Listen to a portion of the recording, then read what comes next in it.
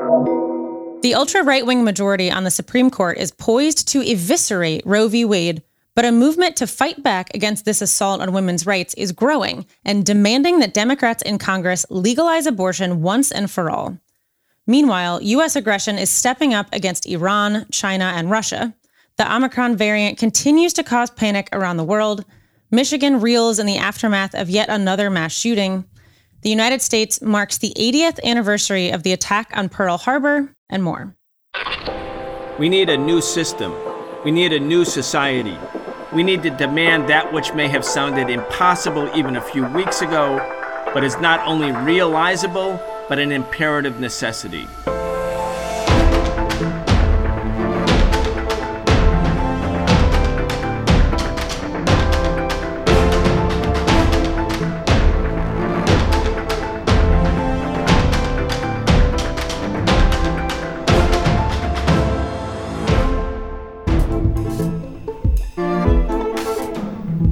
Welcome to today's episode of In the News, our Tuesday show on the Socialist Program with Brian Becker. It's December 7th, 2021. This is an in-depth look at the biggest stories in the news right now, today, and this week. We look beyond the headlines and expose the distortions in the corporate-owned media. Video episodes of The Real Story are available on Breakthrough News, Wednesdays at 7 p.m. Eastern at youtube.com/Breakthrough News. If you enjoy our show, please support this independent programming by going to patreon.com/The Socialist Program and subscribing. I'm Nicole Roussel, here with Esther Iverem, Walter Smolarek, and our host, Brian Becker. Esther Iverem is also the host of the radio show and podcast On the Ground at onthegroundshow.org. Make sure to check out On the Ground, which comes out weekly on Fridays. Brian, where do you want to start this week? Well, I think the big news really is the effort by the right wing in the United States, by the Supreme Court, by the majority of right-wing lunatics on the Supreme Court to eviscerate women's right to control their own bodies. I mean, Roe v. Wade, which was passed in the early 1970s, is at stake, is up for grabs. And I'm looking at the Washington Post, a major story in yesterday's Washington Post. The title of it is, "A Newly Radicalized Court is Poised to Reshape the Nation." It's a big article by Ruth Marcus, 2 pages long. Well, just think about that. What does it mean that a radicalized court, we're talking about 6 individuals, have the right, apparently, to overturn the rights of women in this country to control their own bodies. And they're not just poised to do it. We can stop them. I mean, it's not up to them. Why should it be up to the Supreme Court? If it was up to the Supreme Court, by the way, black people would have no rights that white people would be entitled to respect, because it was the Supreme Court in the Dred Scott decision in 1857 that tried to expand slavery. It was the Supreme Court that made apartheid in America in the Plessy versus Ferguson case in 1896 the law of the land. It was the Supreme Court that upheld the incarceration of Japanese Americans during World War II. Why would we let, and why should we assume, as Ruth Marcus in the Washington Post, is that this radicalized court, I mean, what's up with the radicalized court? These are very mainstream, pro-capitalist, pro-Wall Street, pro-corporate, lawyers who were sort of shepherded through the political process by the Federalist Society and other right-wing organizations in order to do what's about to be done. Now, I want to talk about Roe v. Wade, which is inadequate. The Roe v. Wade was a decision by the Supreme Court. It was in the Nixon era, 7-2 decision. The court struck down a Texas law restricting abortion. The court ruled that the health of a pregnant woman and potential human life, meaning the fetus, needed to be balanced against a woman's right to privacy. So it's a privacy decision, which now extended to cover, quote, a qualified right to terminate her pregnancy. A qualified right. It's not a woman's right to control her own body. There's a big inadequacy in Roe. The court established a shifting balance over the course of the pregnancy.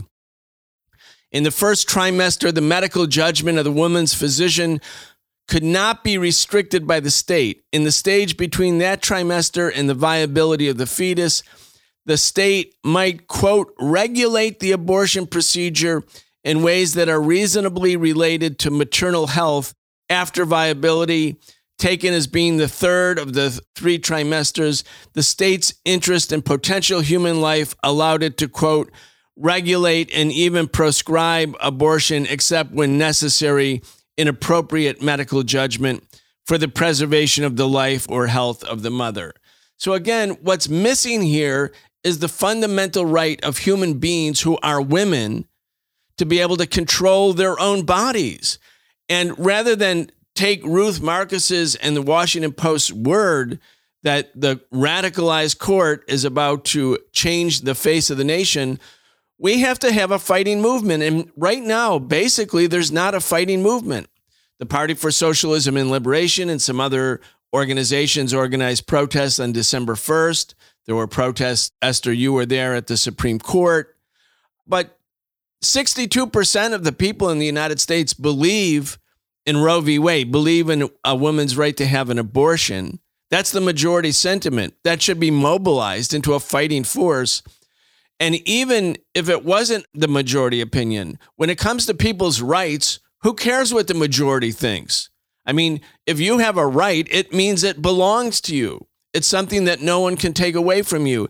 And yet here in the United States, a country that denied women the right to vote until 1920, after the Soviet Union, after the socialist revolution in Russia, gave women the right to vote, and because women were fighting and being tortured in the women's house of detention, but kept fighting and fighting and fighting for the right to vote, only in 1920, married women were not allowed to own property in most of the United States because as soon as they married, all of their property transferred to men.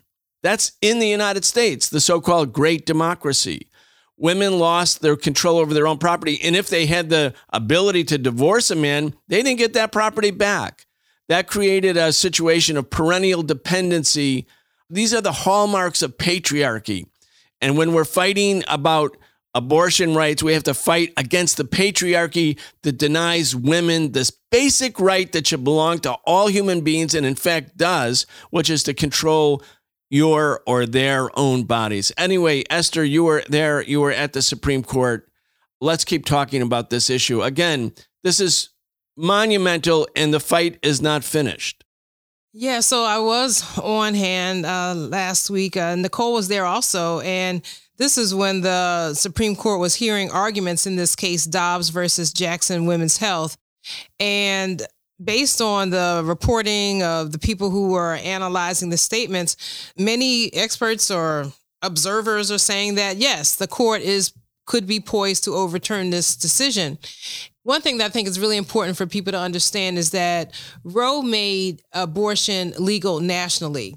And making abortion legal nationally was key because before Wade, abortion was still legal in some states like New York. And then like now, 50 years later, the right wants to make abortion a state matter again, right? So a key point raised by reproductive rights activists who were rallying outside last week was that where you live should not dictate your rights. And if this is a national right, and now that is very much the case, with the most extreme example being what we discussed a few weeks ago, the Texas law SB 8 that bans abortion after 6 weeks before most women even realize they are pregnant. And that encourages kind of like this bounty hunter system for anyone to receive like $10,000 if they report someone having an abortion or assisting anyone having an abortion. So it's kind of like the Wild West out there in terms of abortion law, if laws like this can stand on a state level. So, but it's precisely this kind of infamous states' rights argument, which we know has been used for all types of like racist and anti-worker laws, throughout history, that the far right justices on the court are putting forth as a way to, in effect, overturn Roe v. Wade. For example, Brett Kavanaugh, we have to remember, a credibly accused sexual predator, talking about, women's rights. ruling on women's rights in this matter. He said during the argument last week that the court should be, quote unquote, scrupulously neutral with respect to abortion rights and allow states to adopt whatever laws they might choose. And his words reminded me of the recent House hearing when Representatives Cori Bush, Pramila Jayapal, Barbara Lee all testified this powerful testimony, giving their own personal stories about having an abortion to kind of lift this kind of shame and this idea that people want to put on abortion, to lift that and speak publicly about their abortions. Well, anyway, during this hearing, the Republicans there all started talking about states' rights and how these matters should be left to the states. One of the pieces I read, I think it was in Bloomberg, talked about how Chief Justice Roberts wants to use the states' rights argument to perhaps restrict some abortion rights without totally overturning Roe on his watch, and kind of legitimizing the criticism that Justice Sotomayor had, that, you know, if they overturn this, the court will be totally seen as the political institution that it is. Because what has changed? What has changed in 50 years, I think she said, in terms of the science, the issues of privacy, or all the other issues that Roe addressed. So did we have a piece that we want to play from Sotomayor? Yeah, we've got a clip from Sotomayor, that exact clip, and we've also got a clip from Kavanaugh that I'm going to play after that. So here's Justice Sotomayor. Will this institution survive the stench that this creates in the public perception that the Constitution and its reading are just political acts? And then this is Justice Kavanaugh, and this is Justice Kavanaugh. I'll reserve my comments for afterwards. I'll let people listen. If we think that the prior precedents are seriously wrong, why then doesn't the history of this court's practice with respect to those cases tell us that the right answer is actually the return to the position of neutrality? I mean, Esther, there's so much wrong with what he's saying, one of which is, if you're going to stick with the, you know, the legalese style of arguments, we don't think that this precedent is wrong. This is good precedent. And also the court, especially justices like Kavanaugh, especially justices that, you know, follow the Constitution word for word or whatever, and follow precedent word for word. These are the people who argue that we always have to use precedent. So it's very ridiculous that this is his argument. But second of all, what is, quote unquote, going back to neutrality? You can't go back to neutrality on somebody's rights. These are women's rights. So neutrality on women's rights is allowing them to have those rights, keeping those rights intact. I mean, his idea of going back to neutrality is, oh, well, the Supreme Court will just, you know, we'll step back and let states do whatever they want. But that's actually not neutrality. That's letting states pull rights away from women. And let's not forget that states' rights are a thing in the United States where all 50 states are sovereign, except in matters of declaring war, raising a national tax, regulating interstate commerce. What was that about? What were states' rights really about? From the beginning, because the system, the capitalist system, was divided in the United States between a system based on slavery and, at the time of the Revolution, a system where industrial capitalism based its economic profit-making off of wage slavery or wage exploitation, meaning, quote, free labor. There was a debate over what was going to happen. And so the states' rights feature was designed to make the slave-owning states sovereign in areas about slavery. And then later, after the end of slavery, it became the states' rights to create a poll tax or other voting requirements where people registering to vote, some people had to, recite the Declaration of Independence, or the U.S. Constitution. And when they couldn't do it verbatim, they lost their right to vote. That would be, of course, the black population in those states.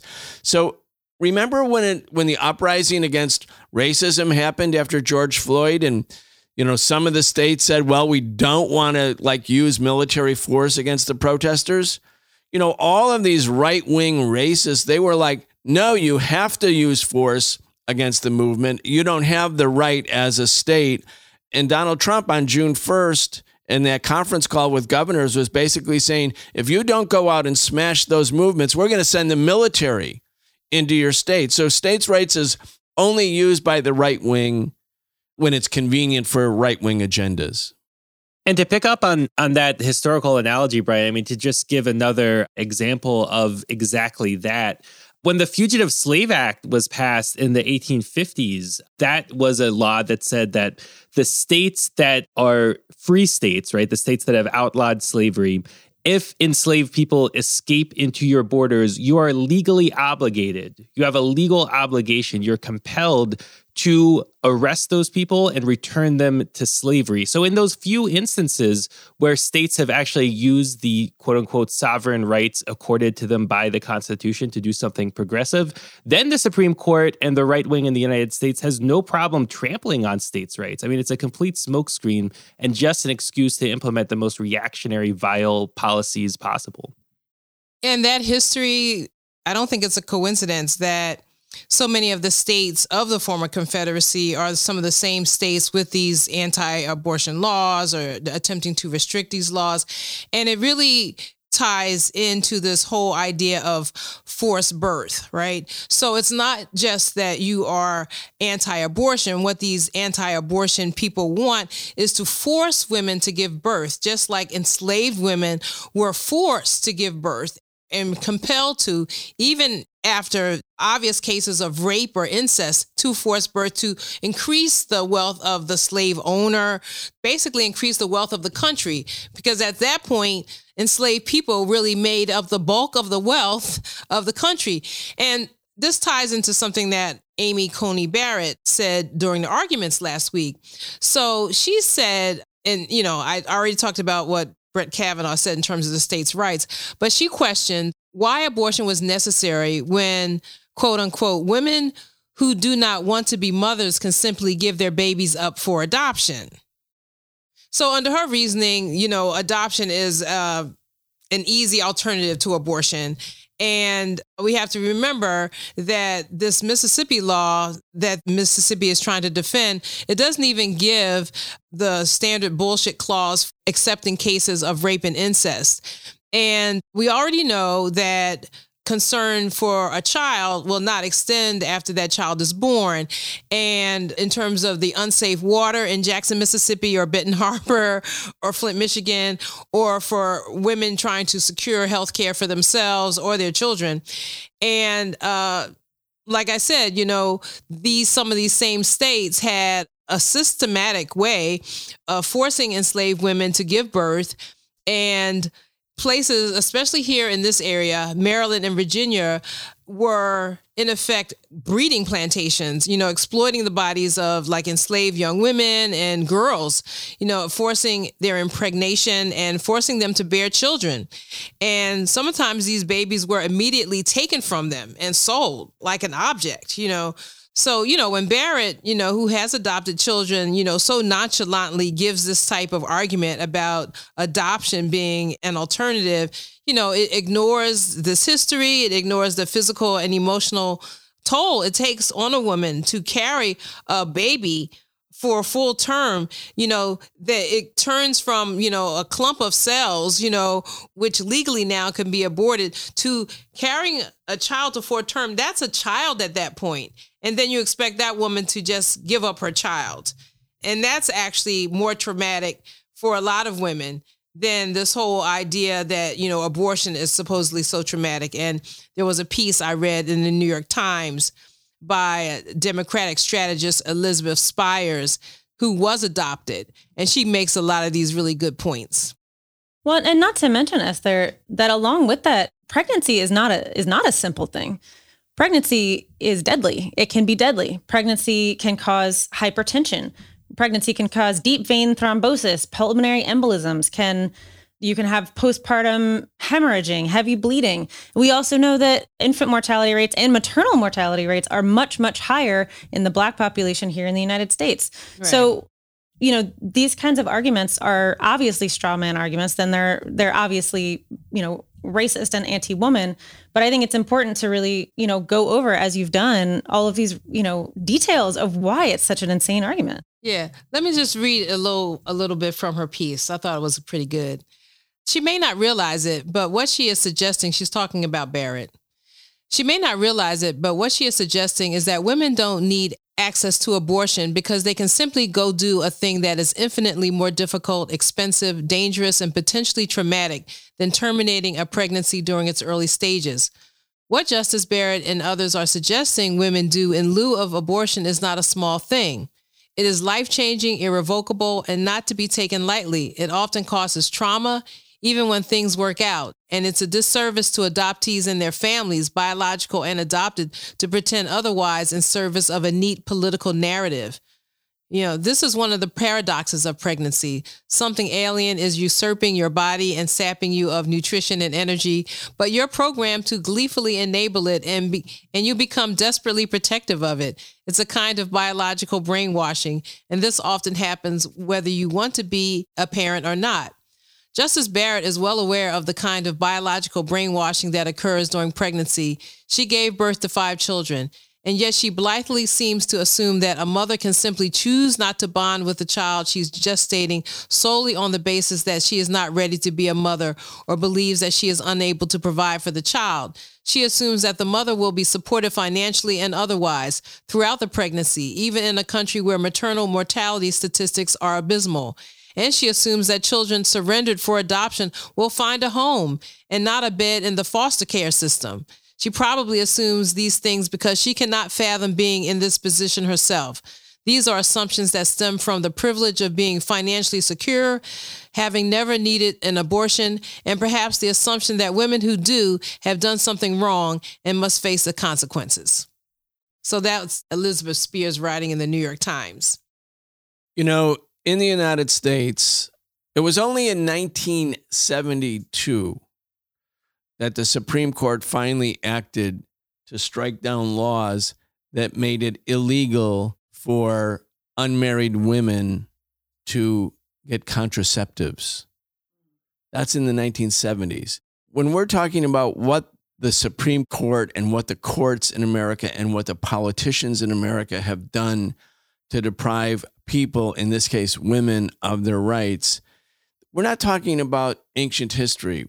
This is 1972. If you were an unmarried woman, say in the state of Massachusetts, not a southern state, it was illegal for you to receive distributed contraceptives if you were unmarried.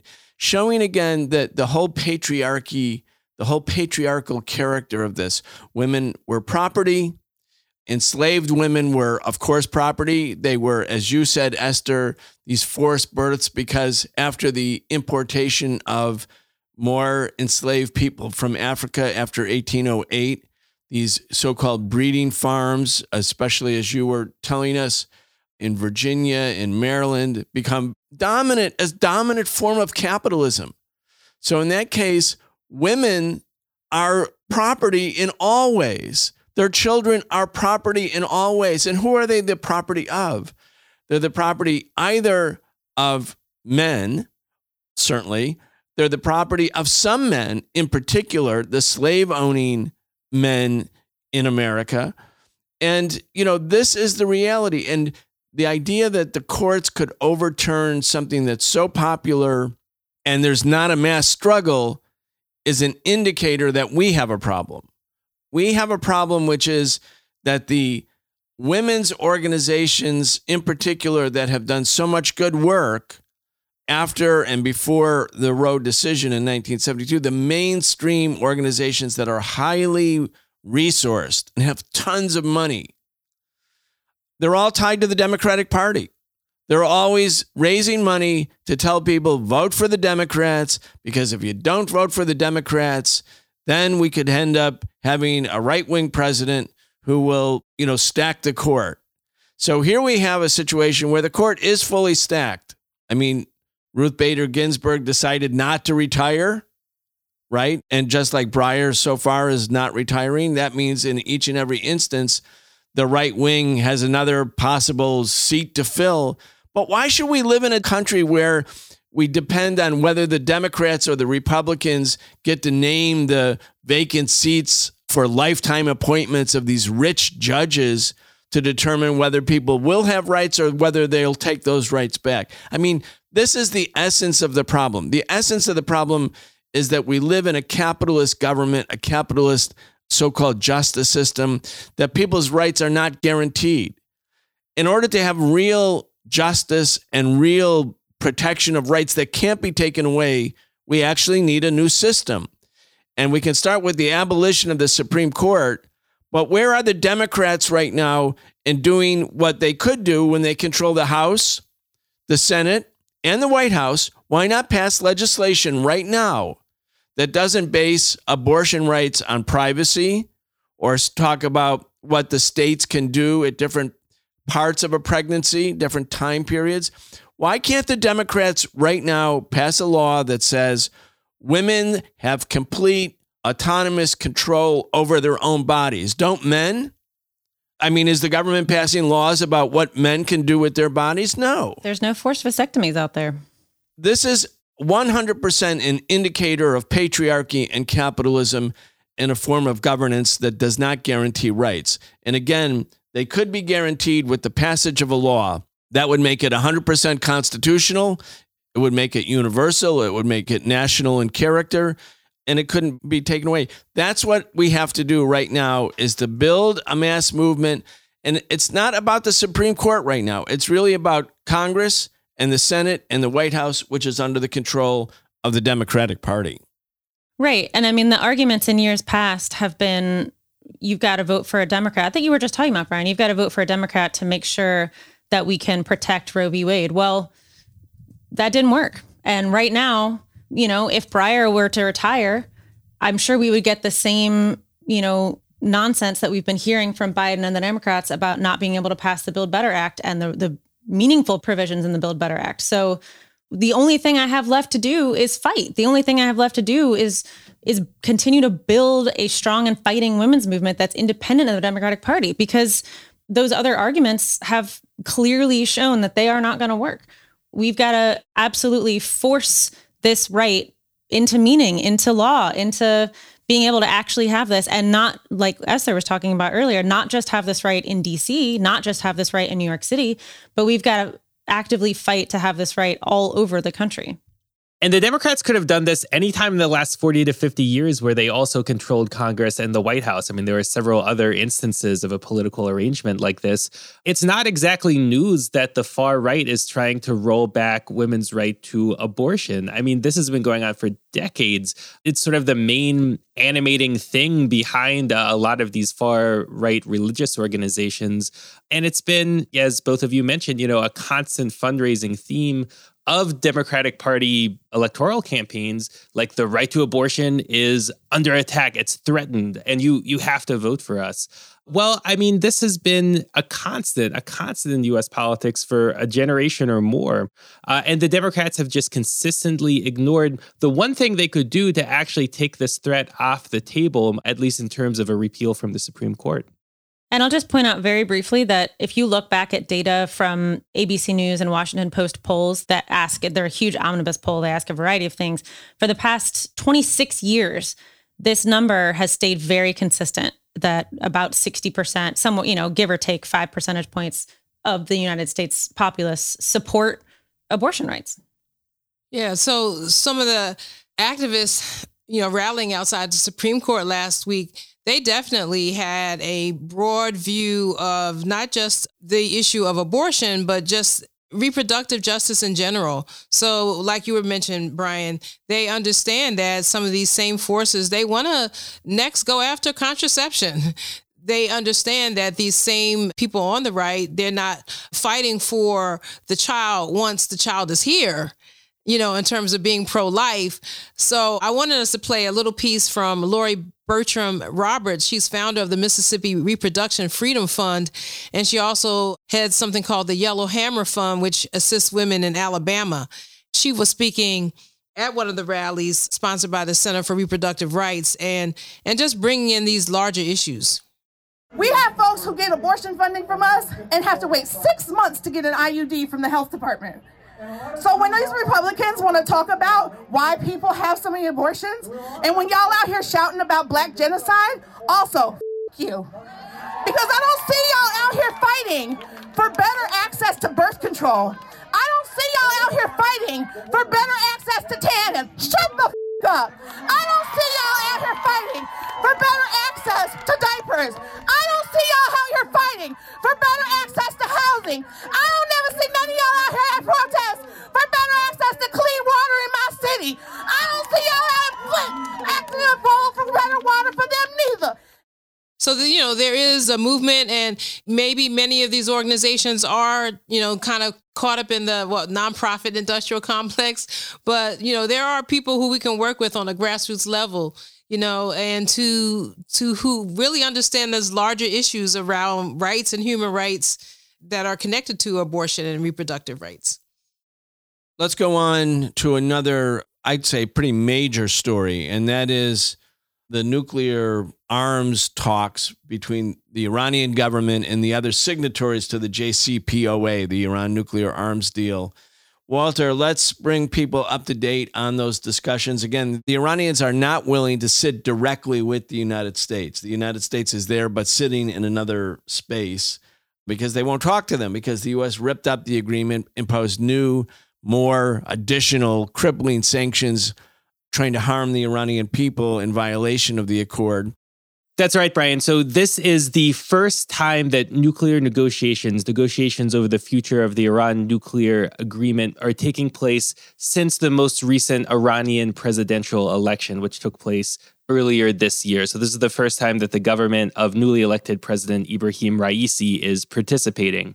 And the position of the Raisi government is characterized in the corporate media in the United States and elsewhere in the West as being hardline, right? This is a new hardline government taking a tough position in negotiations.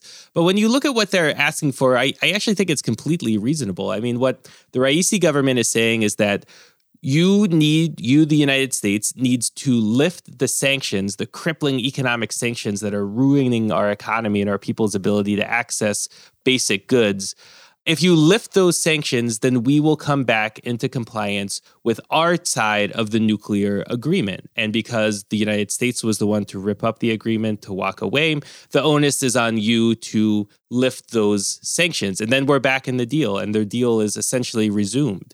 What is under debate, and this is what I would characterize as the hardline position being taken by the Biden administration, is that they're saying, okay, we'll lift the sanctions that are related to the nuclear agreement, but all of the other sanctions, of which there are many, many, many, all of the other sanctions that were imposed by the Trump administration that were nominally for things unrelated to Iran's nuclear program. It could be because the United States was upset with Iran about something else.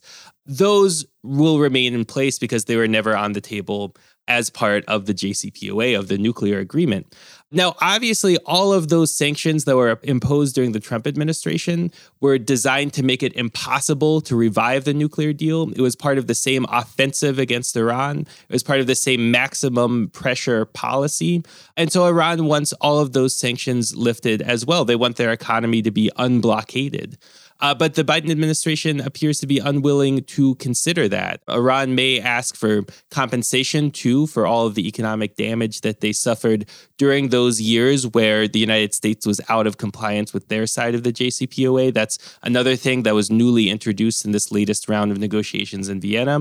So the position of the United States is very, very intransigent, and hopes are not high for the revival of this agreement. Yeah, I think it's unlikely. I think it's very, very unlikely.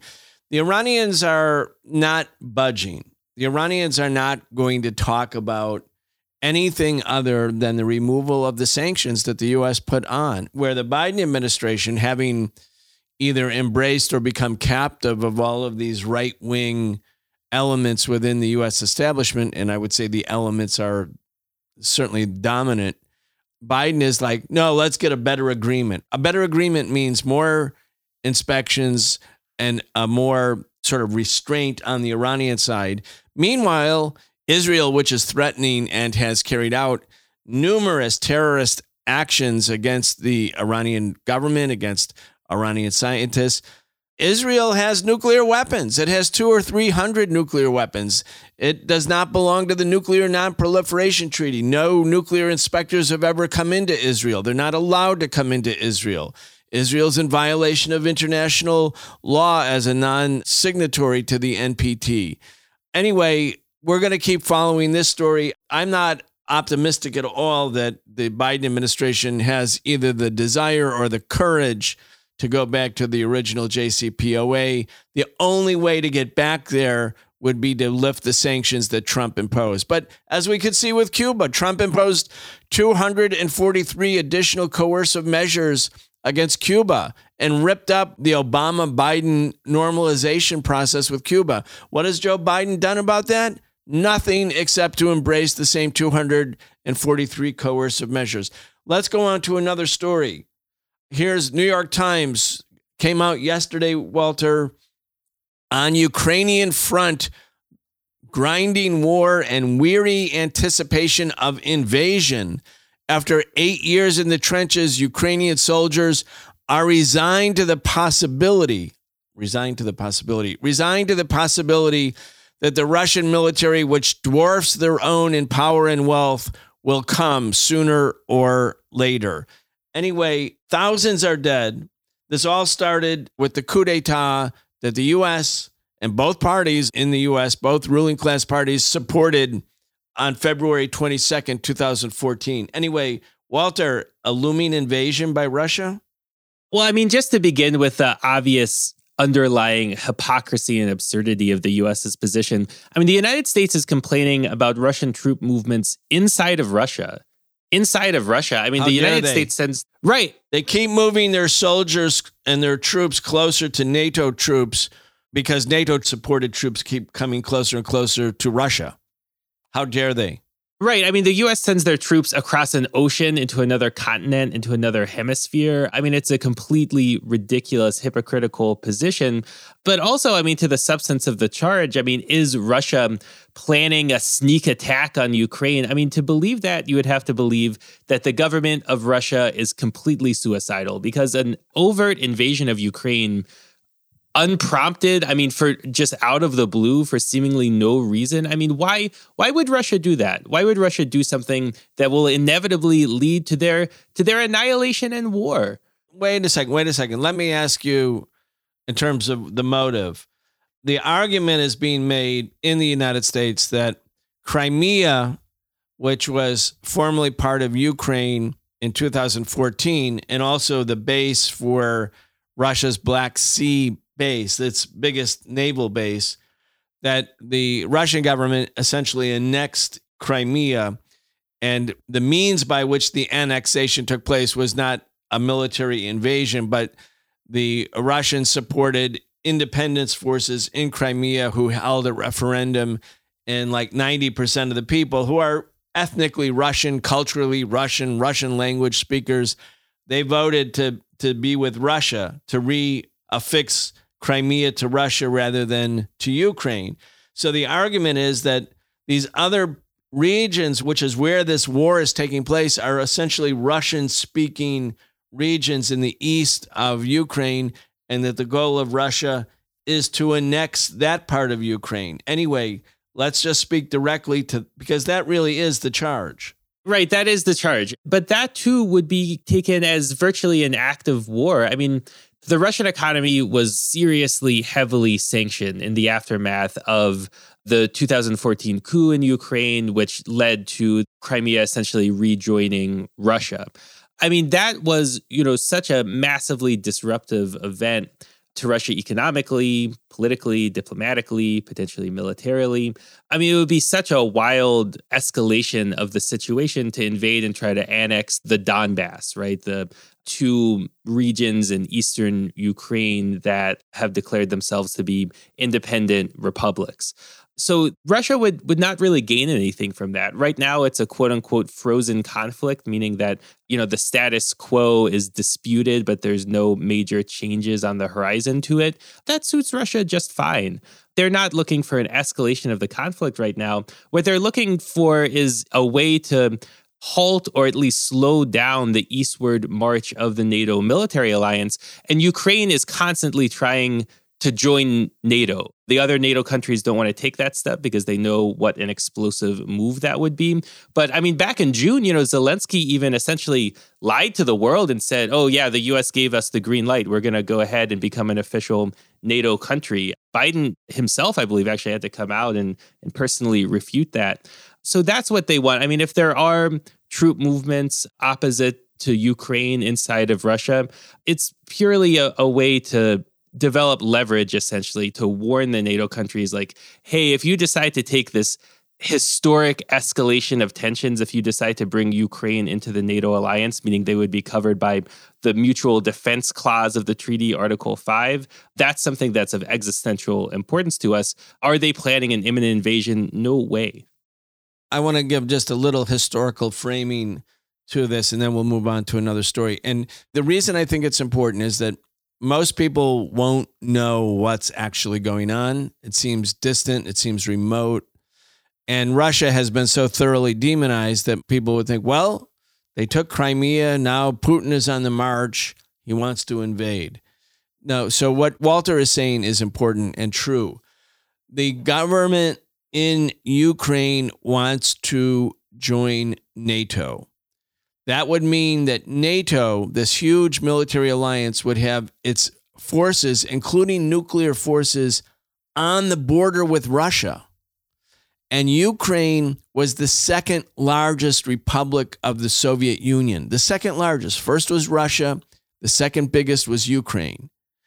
Crimea has always been a part of Russia. It was only in 1954 when Nikita Khrushchev, during the period right after Stalin's death, transferred Crimea on the Black Sea to Ukraine, even though it was Russian speaking.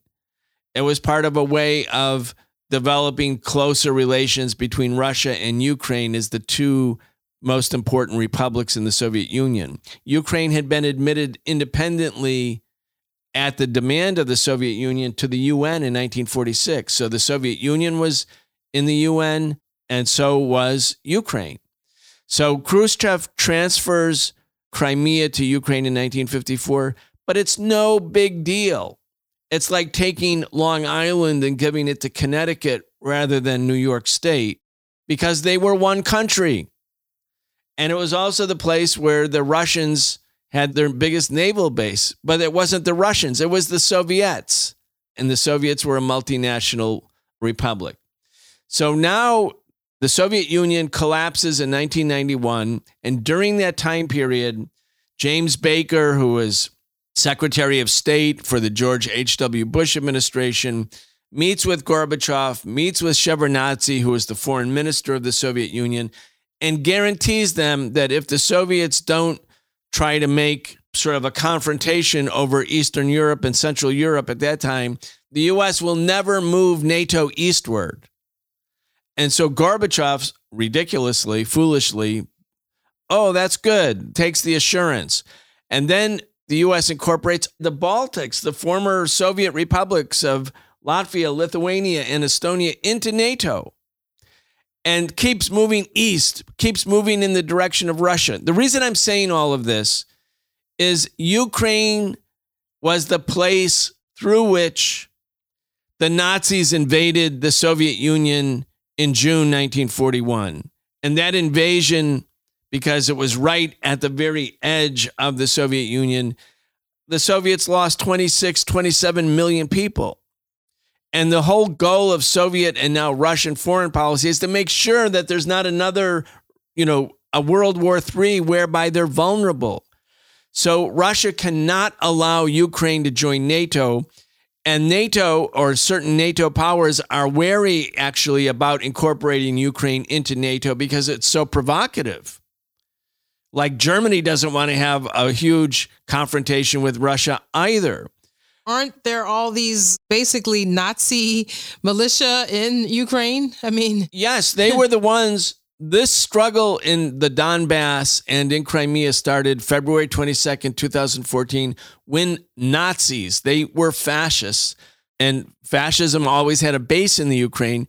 They seized the government, they dispersed the government, They seized and dispersed the parliament. They created a right-wing government. They illegalized the Russian language. Now, just remember, half the country or the whole East and South are speaking Russian. They took away the Russian language legal status. And that's when the Civil War broke out, because they considered the Russian-speaking part of Ukraine to really be culturally, sympathetic and connected to Russia. So here we are. The Ukrainian politicians, the Ukrainian military has an interest in inflaming the confrontation with Russia with the hope that it will draw the U.S. into an agreement that NATO will finally come to Ukraine. So it's possible that there could be a bigger war in Ukraine. It is very dangerous, not because Russia wants to take over Ukraine, but Russia doesn't want NATO to take over Ukraine officially and formally, allowing NATO troops to come to Russia's border. Anyway, I think the historical framing, especially for Americans, is so important. All right, let's move on to another story. Of course, COVID. 750,000 Americans or people living in the United States are dead, compared to 5,000 in China, a country that's 4 times the size of the United States.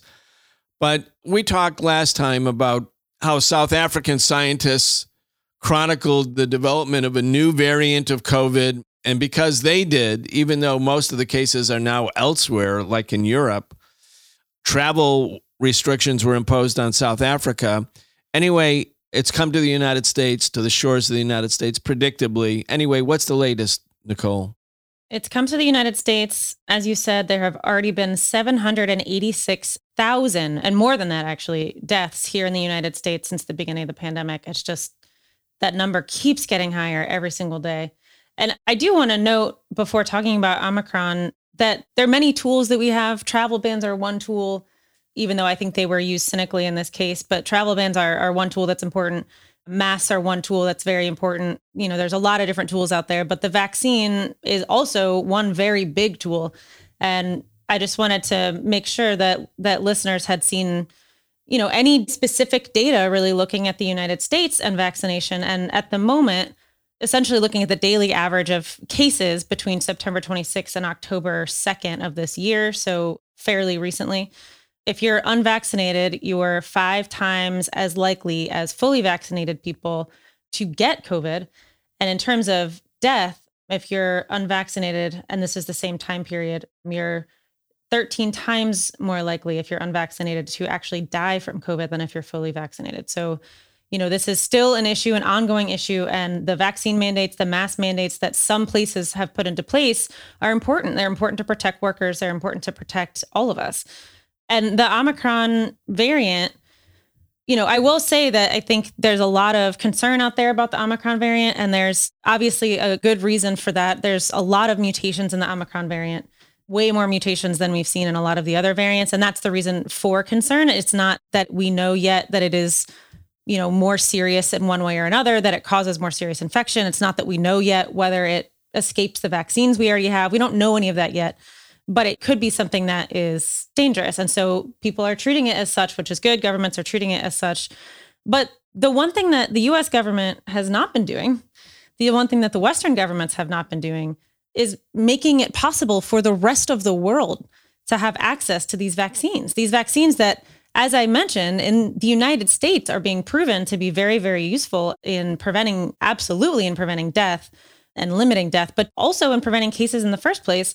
It's the United States and other Western countries are already giving out booster vaccines before some countries have even had, the smallest proportion of access.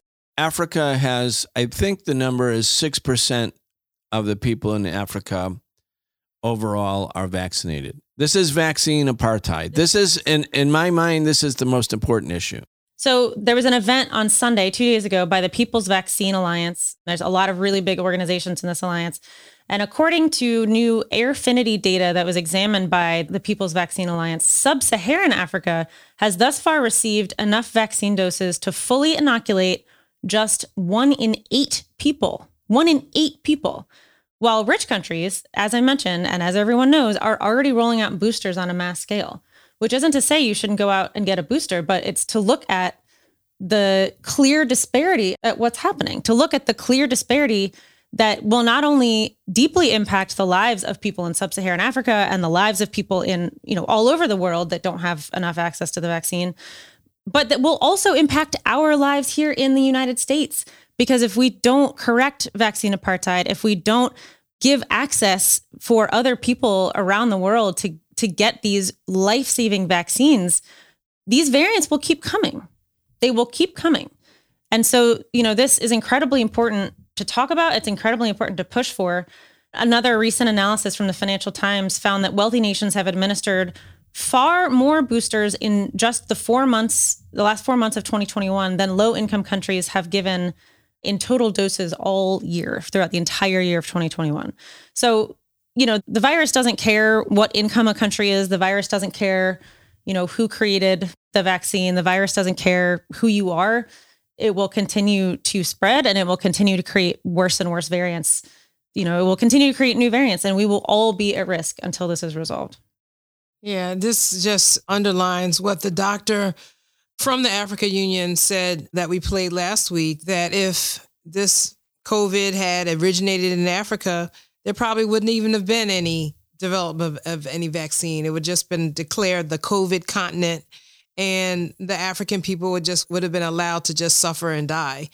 And when you were talking, it just reminded me of all the people who veer toward conspiracy theories because they see that the corporations, these big pharma or these corporations that are creating these vaccines, are just really allowed to basically run policy now.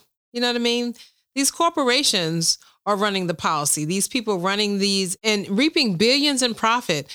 And so it just fuels the idea of this kind of like a criticism of capitalism, but without a progressive remedy for it, right?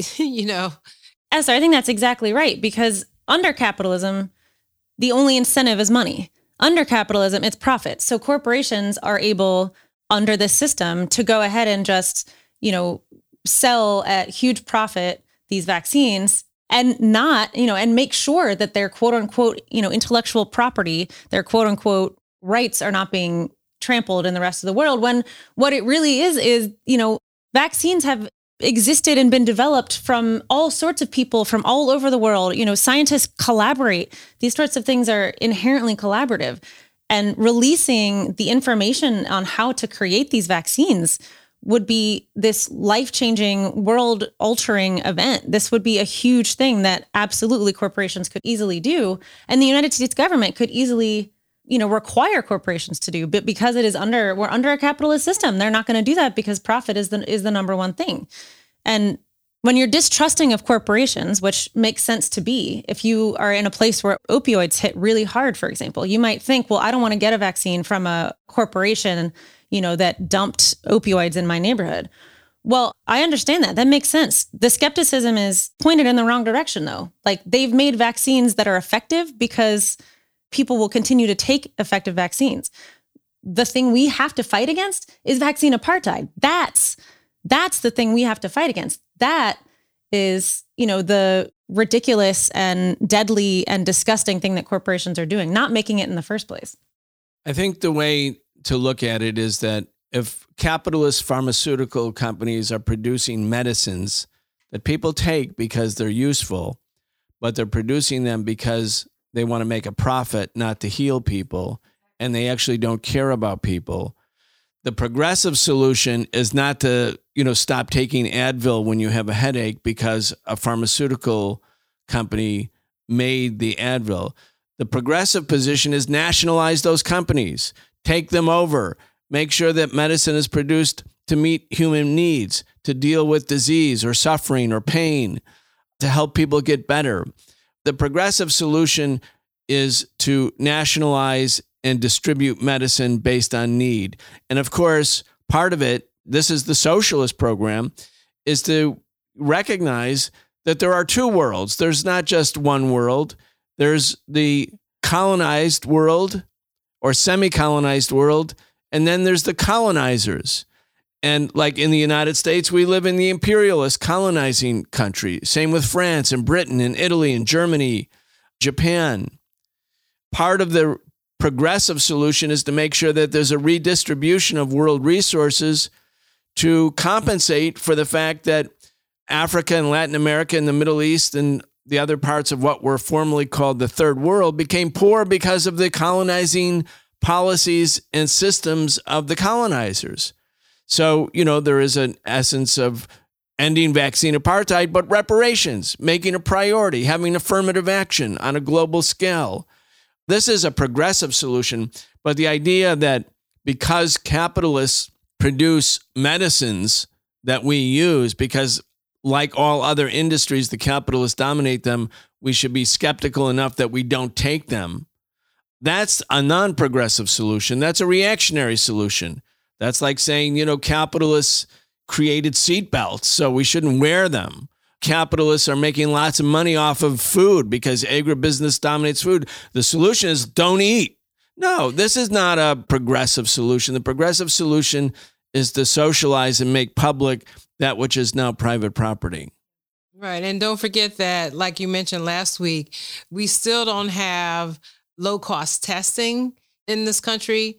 In addition to people not taking the vaccine, and in this country, we don't have adequate testing that is low cost. Forget contact tracing. I haven't heard that phrase like in 2 years. It's just the policy is all about these vaccines, and it's not about a lot of the other measures. Even I think DC just reopened like indoor activities with no masks. And that's for business. That's because the gyms are suffering business-wise because the people don't want to work out and wear masks, and they're not coming to the gyms.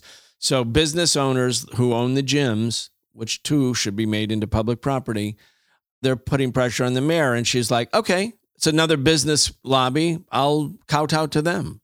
There's no overall policy, no matter how much they want to demonize China, the fact that they are able to centrally plan and have a national policy is the reason why they only have 5,000 deaths still 2 years later, compared to we're pushing toward, it will be hitting 1 million at some point. And for that reason, I think it doesn't cut it anymore for the Biden administration to just blame Trump, to say that the reason why the United States is having such a terrible time trying to contain the coronavirus pandemic is simply because of the horrific policies of the Trump administration. Certainly those have been horrible, but because of exactly what Esther is saying, the lack of a national plan, that wasn't Donald Trump forcing Joe Biden to fail to come up with a national plan, to fail to come up with a coherent approach that is not broken up into 50 different pieces across the states, or, hundreds and hundreds of different pieces across different municipalities and other administrative levels. That is on Biden. That's on the current administration. And they could have taken action to dramatically rebuild trust. Dramatic action to rebuild trust was absolutely necessary because the trust that people had in the government was totally shattered by the Trump administration. That's true. Who would believe the government after the complete mishandling of the onset of the pandemic? The Biden administration could have canceled the rents. They could have indefinitely frozen evictions, and maybe they would need help from the Democrats in Congress on that. But hey, they're supposed to be Democrats. The Biden administration could have permanently suspended the payment of student loan debt. They could have moved to expand or extend the enhanced unemployment benefits that so many people relied on. They didn't do any of that. They want to force people back to work, in fact, because they're representatives of those same business interests. So, yeah, this goes across the entire political elite in the United States. There's blood on all of their hands because of this absolute disaster of a response to the pandemic. And I don't know why you're using past tense, Walter. They could still do all those things, and I hope that they do. And I know that they won't. Of course. Unless we fight for them. The one thing I just want to add briefly to build on your point, Walter, is in China, this initial figure is from my recollection, so it may be slightly wrong, but in China, the original outbreak that happened in Wuhan and, in the intervening short period of time after that, I believe it was about 4,400, 4,300 deaths, that initial couple of months. So between that initial outbreak and now, China has had about 400 deaths, 400, whereas the United States is at almost 800,000 deaths. So your point, Walter, is very good that once Biden got into office, if he had made some of the policies that China had made, having these lockdowns, making sure people still had a roof over their head during this, canceling rents and any monies for housing, making sure that masks were, all of these things we know. I don't need to list them all out, but all these things we know China has done to make sure that people don't die. Maybe we would have had 400 deaths since Biden got elected. Instead, we've had hundreds of thousands. Maybe we would have had even less because China has about 4 times the population as us. Maybe we would have had 100 deaths since Biden got elected. But instead, we've had hundreds of thousands. Let's turn to another story. This one really grabbed me. China seeks first military base on Africa's Atlantic coast.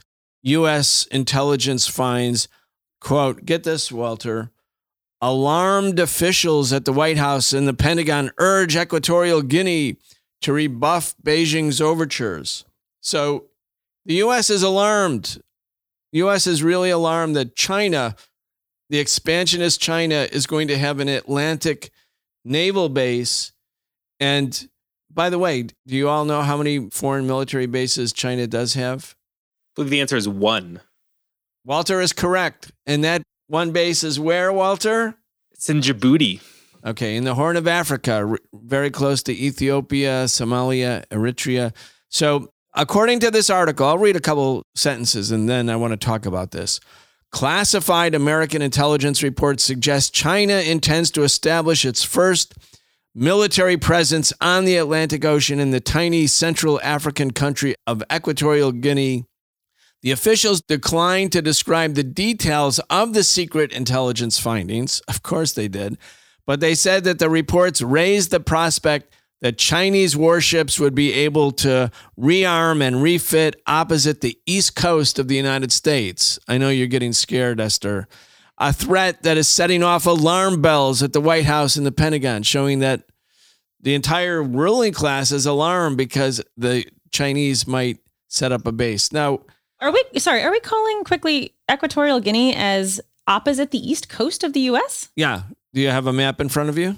I have one in my head, and it's not that close. There's a whole ocean in between. I think there's a whole ocean in between, like the.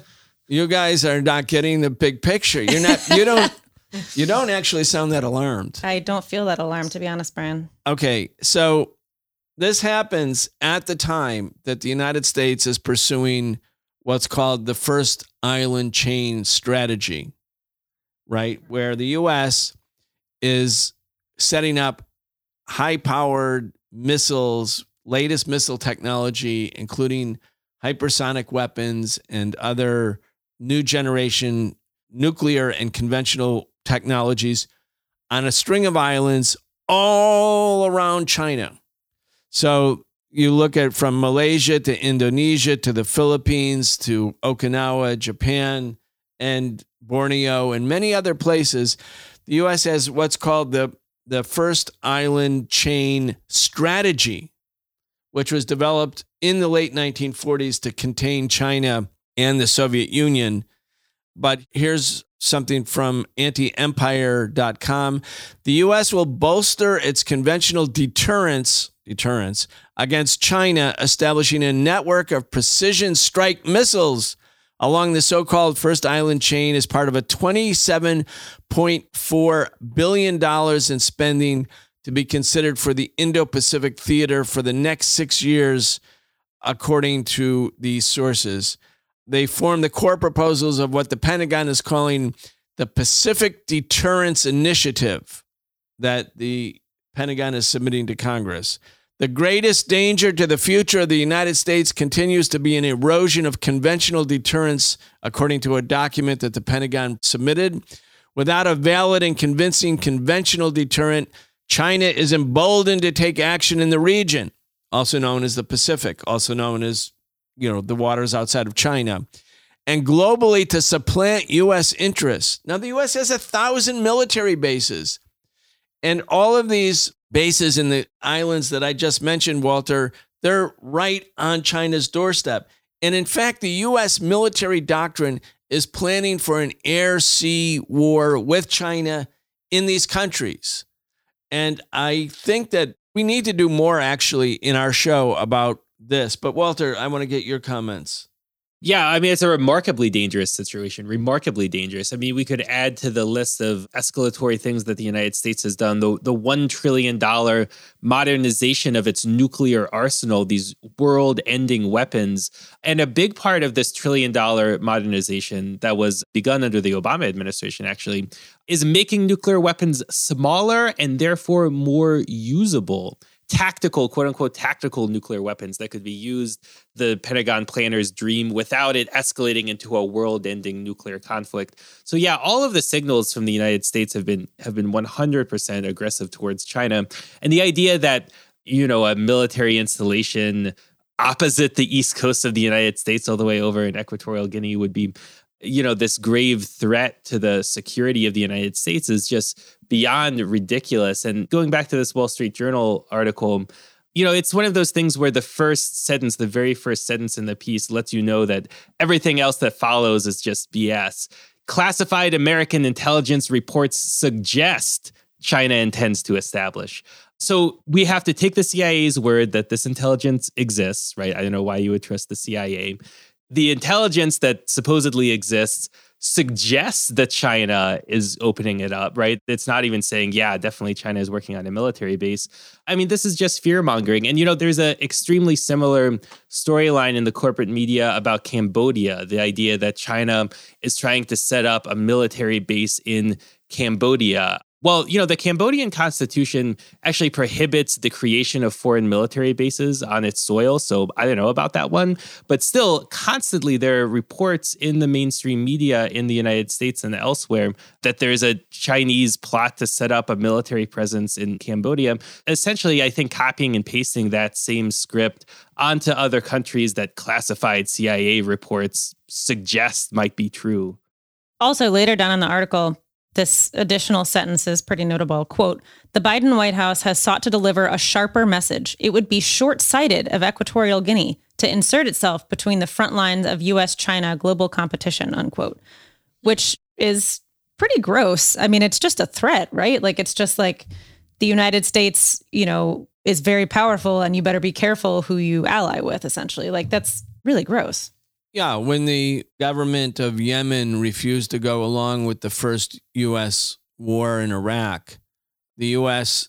worked with Saudi Arabia to expel hundreds of thousands of Yemeni citizens who were working in Saudi Arabia, and it created the economic devastation in Yemen. And the point was they wanted to make an example out of Yemen.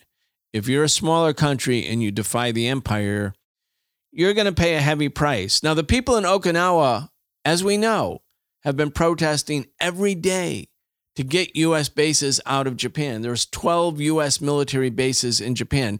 That's part of the integrated first island chain. Now, I want to make a final point before we move on about this.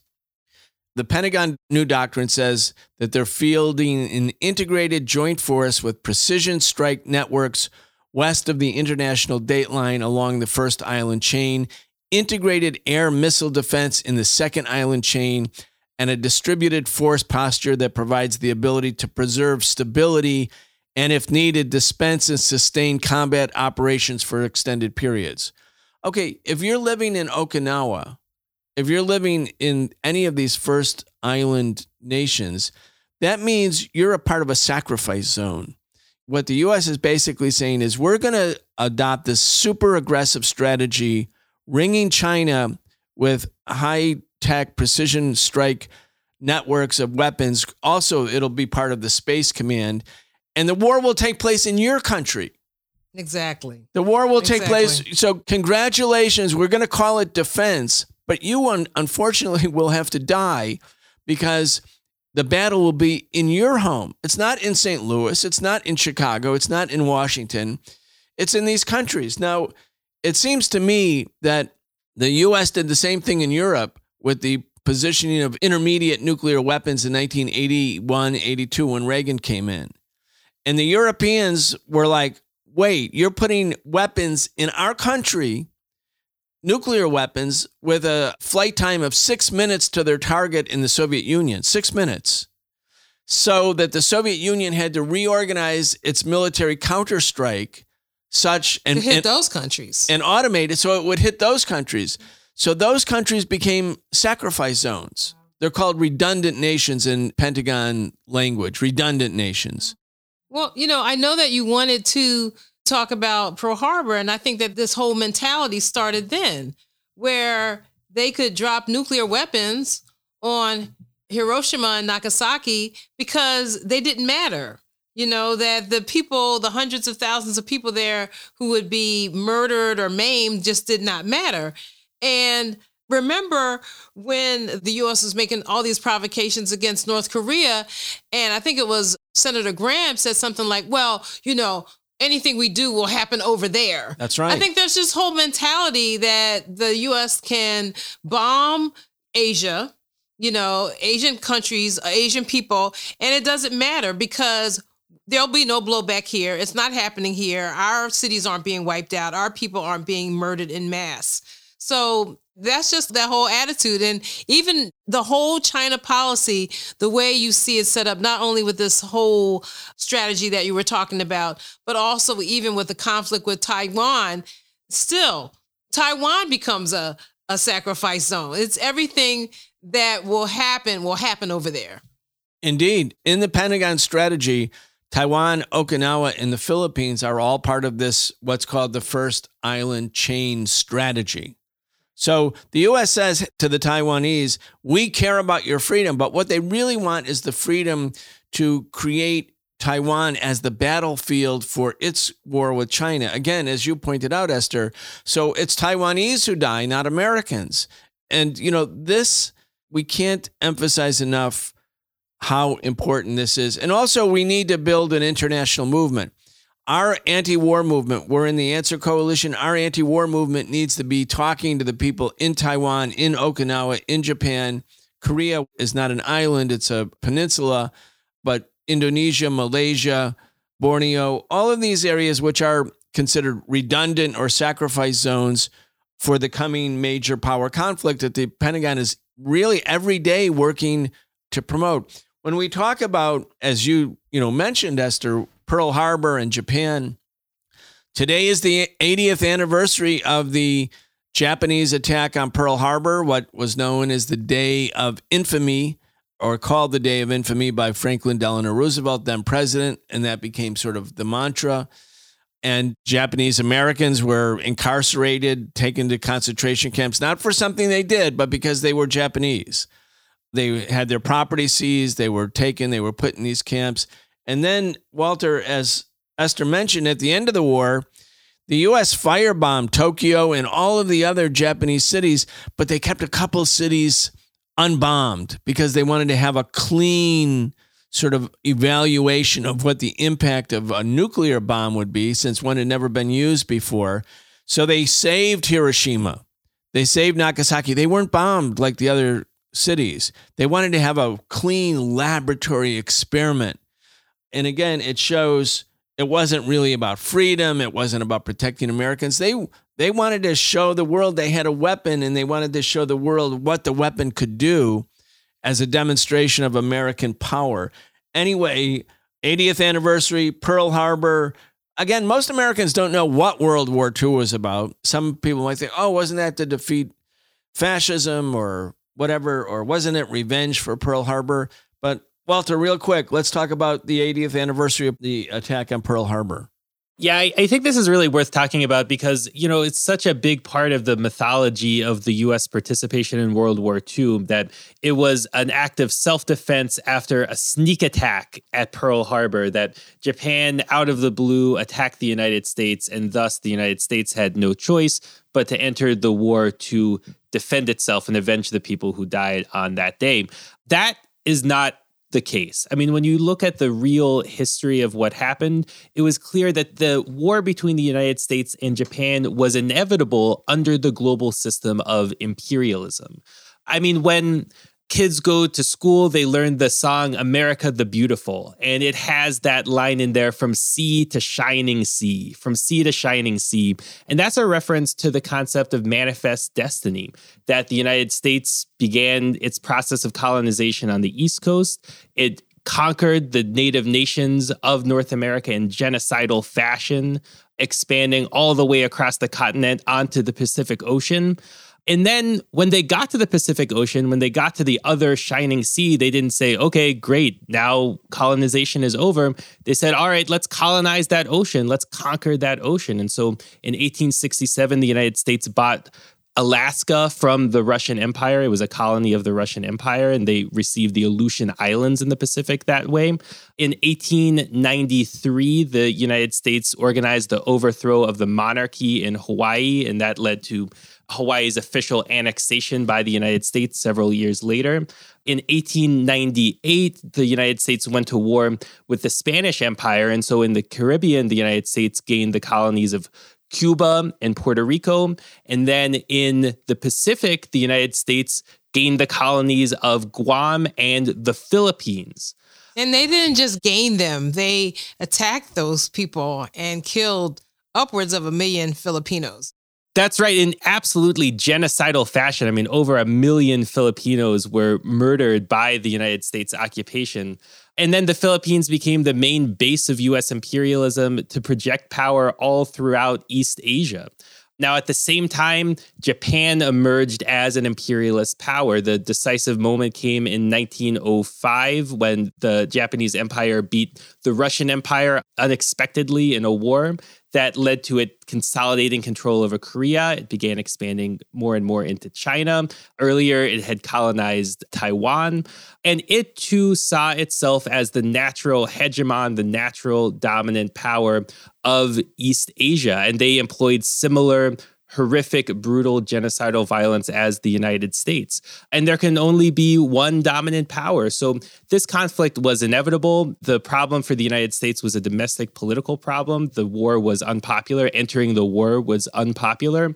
So they blockaded Japan's fuel supplies, their oil shipments, provoked this confrontation, and then was able to assert themselves as they wanted to as the sole uncontested imperial force in the Pacific, culminating with the nuclear attacks in Hiroshima and Nagasaki. I mean, that's what that section of World War II was really about.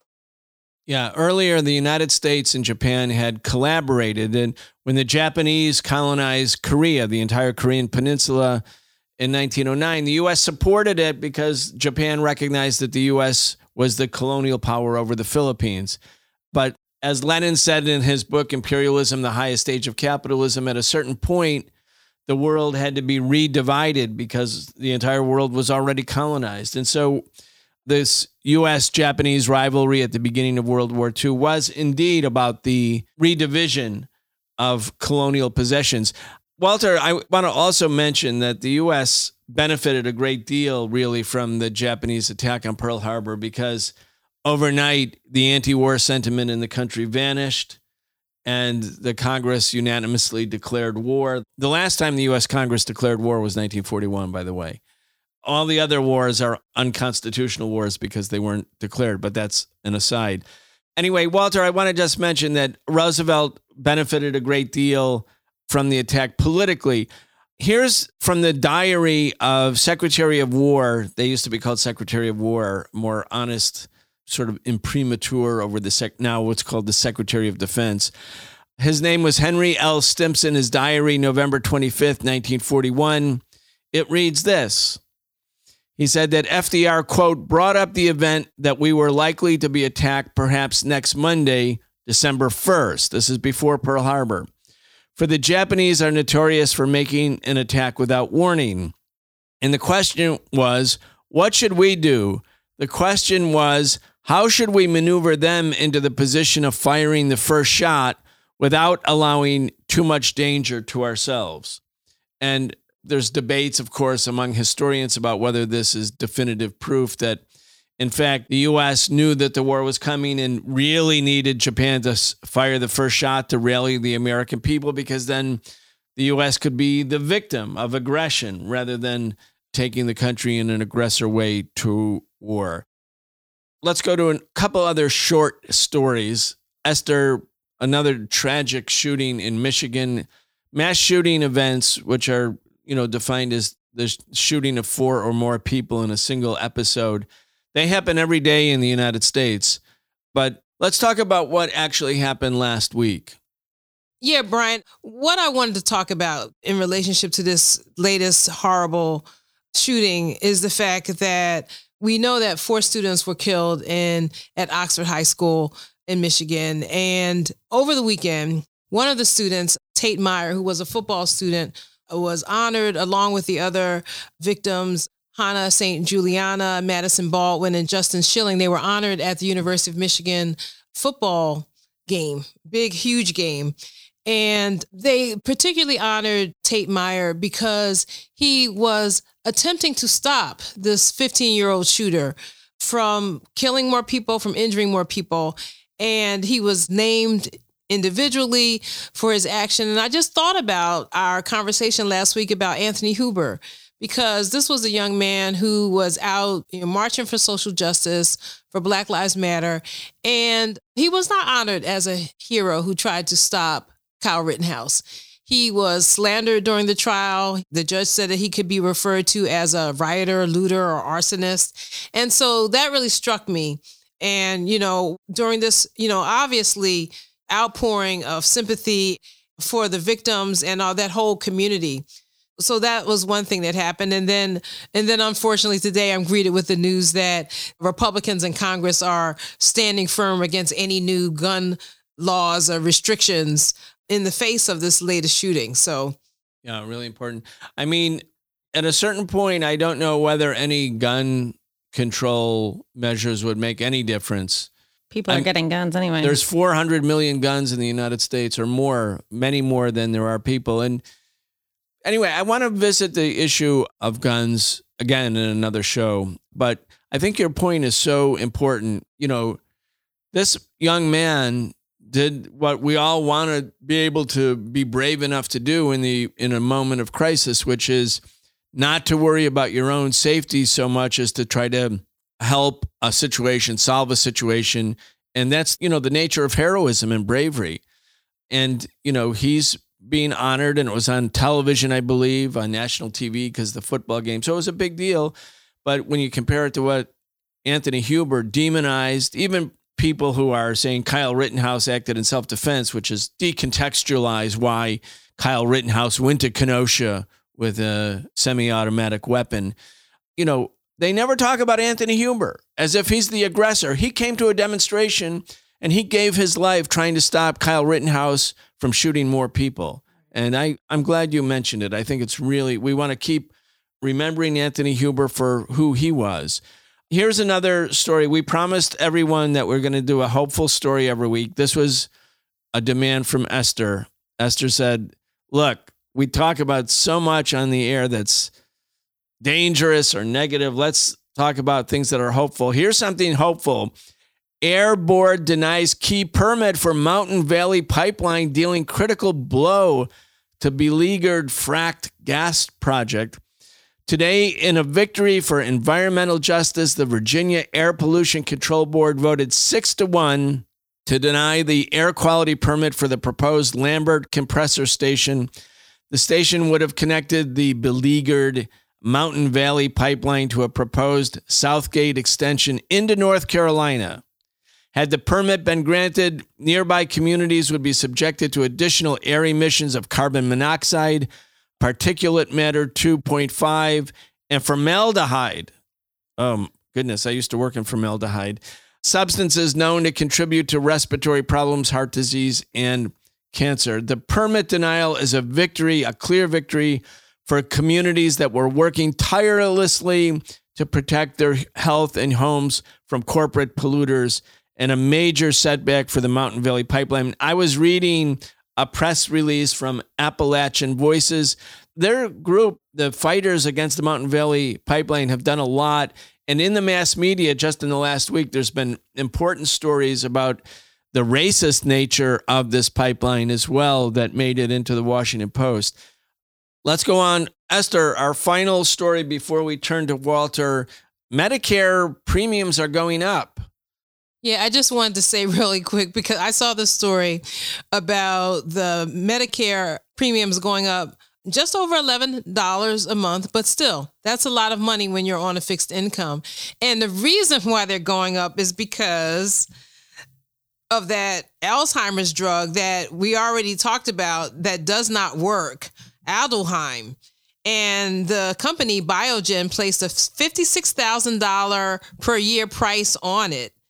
And that is why the premium for Medicare is going up for millions of elderly people in the country. And so that's outrageous.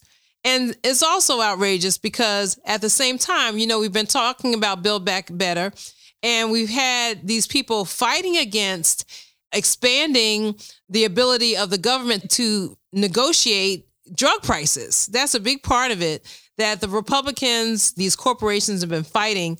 And so this is something we have to keep watching. This is outrageous. And if Biden allows this to go ahead, it will just further weaken his position to be able to just fight for the basic, health care and human rights of people here in the country. Yeah, and they took out already of the Build Back Better, right, the ability of the government to negotiate for Medicare recipients the price of medicines, the price of pharmaceutical products from these pharmaceutical companies. Again, the progressive answer here is to nationalize them. They shouldn't exist. They should be taken over, seized, expropriated, and medicine should be used to meet the needs of people, not the needs of capitalist investors. Walter, liberationnews.org, a socialist website. You are the editor. What are some of the big stories in your newsletter? So one article I definitely want to recommend is titled Defenders of Abortion Rights Rally as Supreme Court Hears Arguments. This is about those demonstrations that Brian mentioned at the beginning of the show, organized on December 1st in cities across the country. The Party for Socialism and Liberation and other defenders of abortion rights were present, were helping to organize these and to try to spark the kind of mass movement necessary to defend abortion rights. You can check out reports from some of those actions.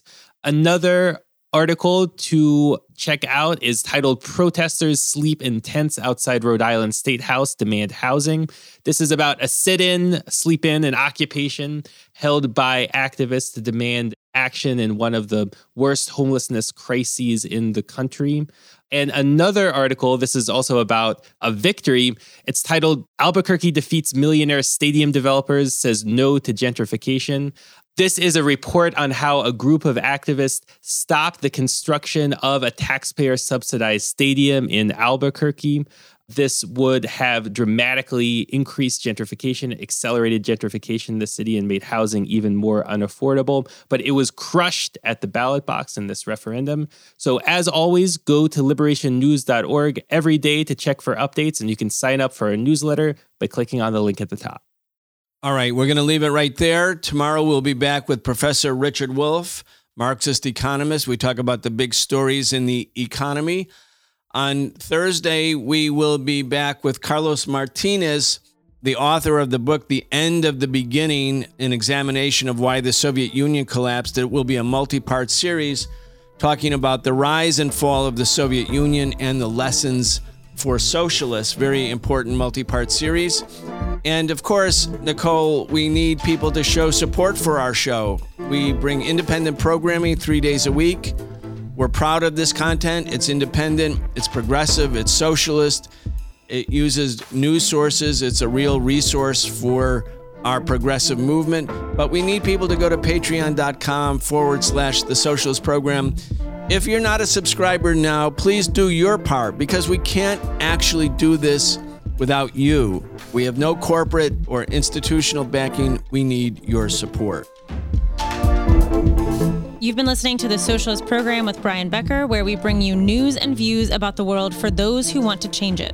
If you enjoyed the show, subscribe on your favorite podcast app and follow us on Facebook, Twitter, and Instagram, and watch video episodes of our in-depth show, The Real Story, every Wednesday at 7 p.m. Eastern on YouTube with our partner Breakthrough News. We can only continue our work bringing you high-quality news, analysis, and history with the support of our listeners. Connect with us and become a patron at patreon.com/The Socialist Program and receive an invitation to participate in an exclusive monthly seminar with Brian Becker.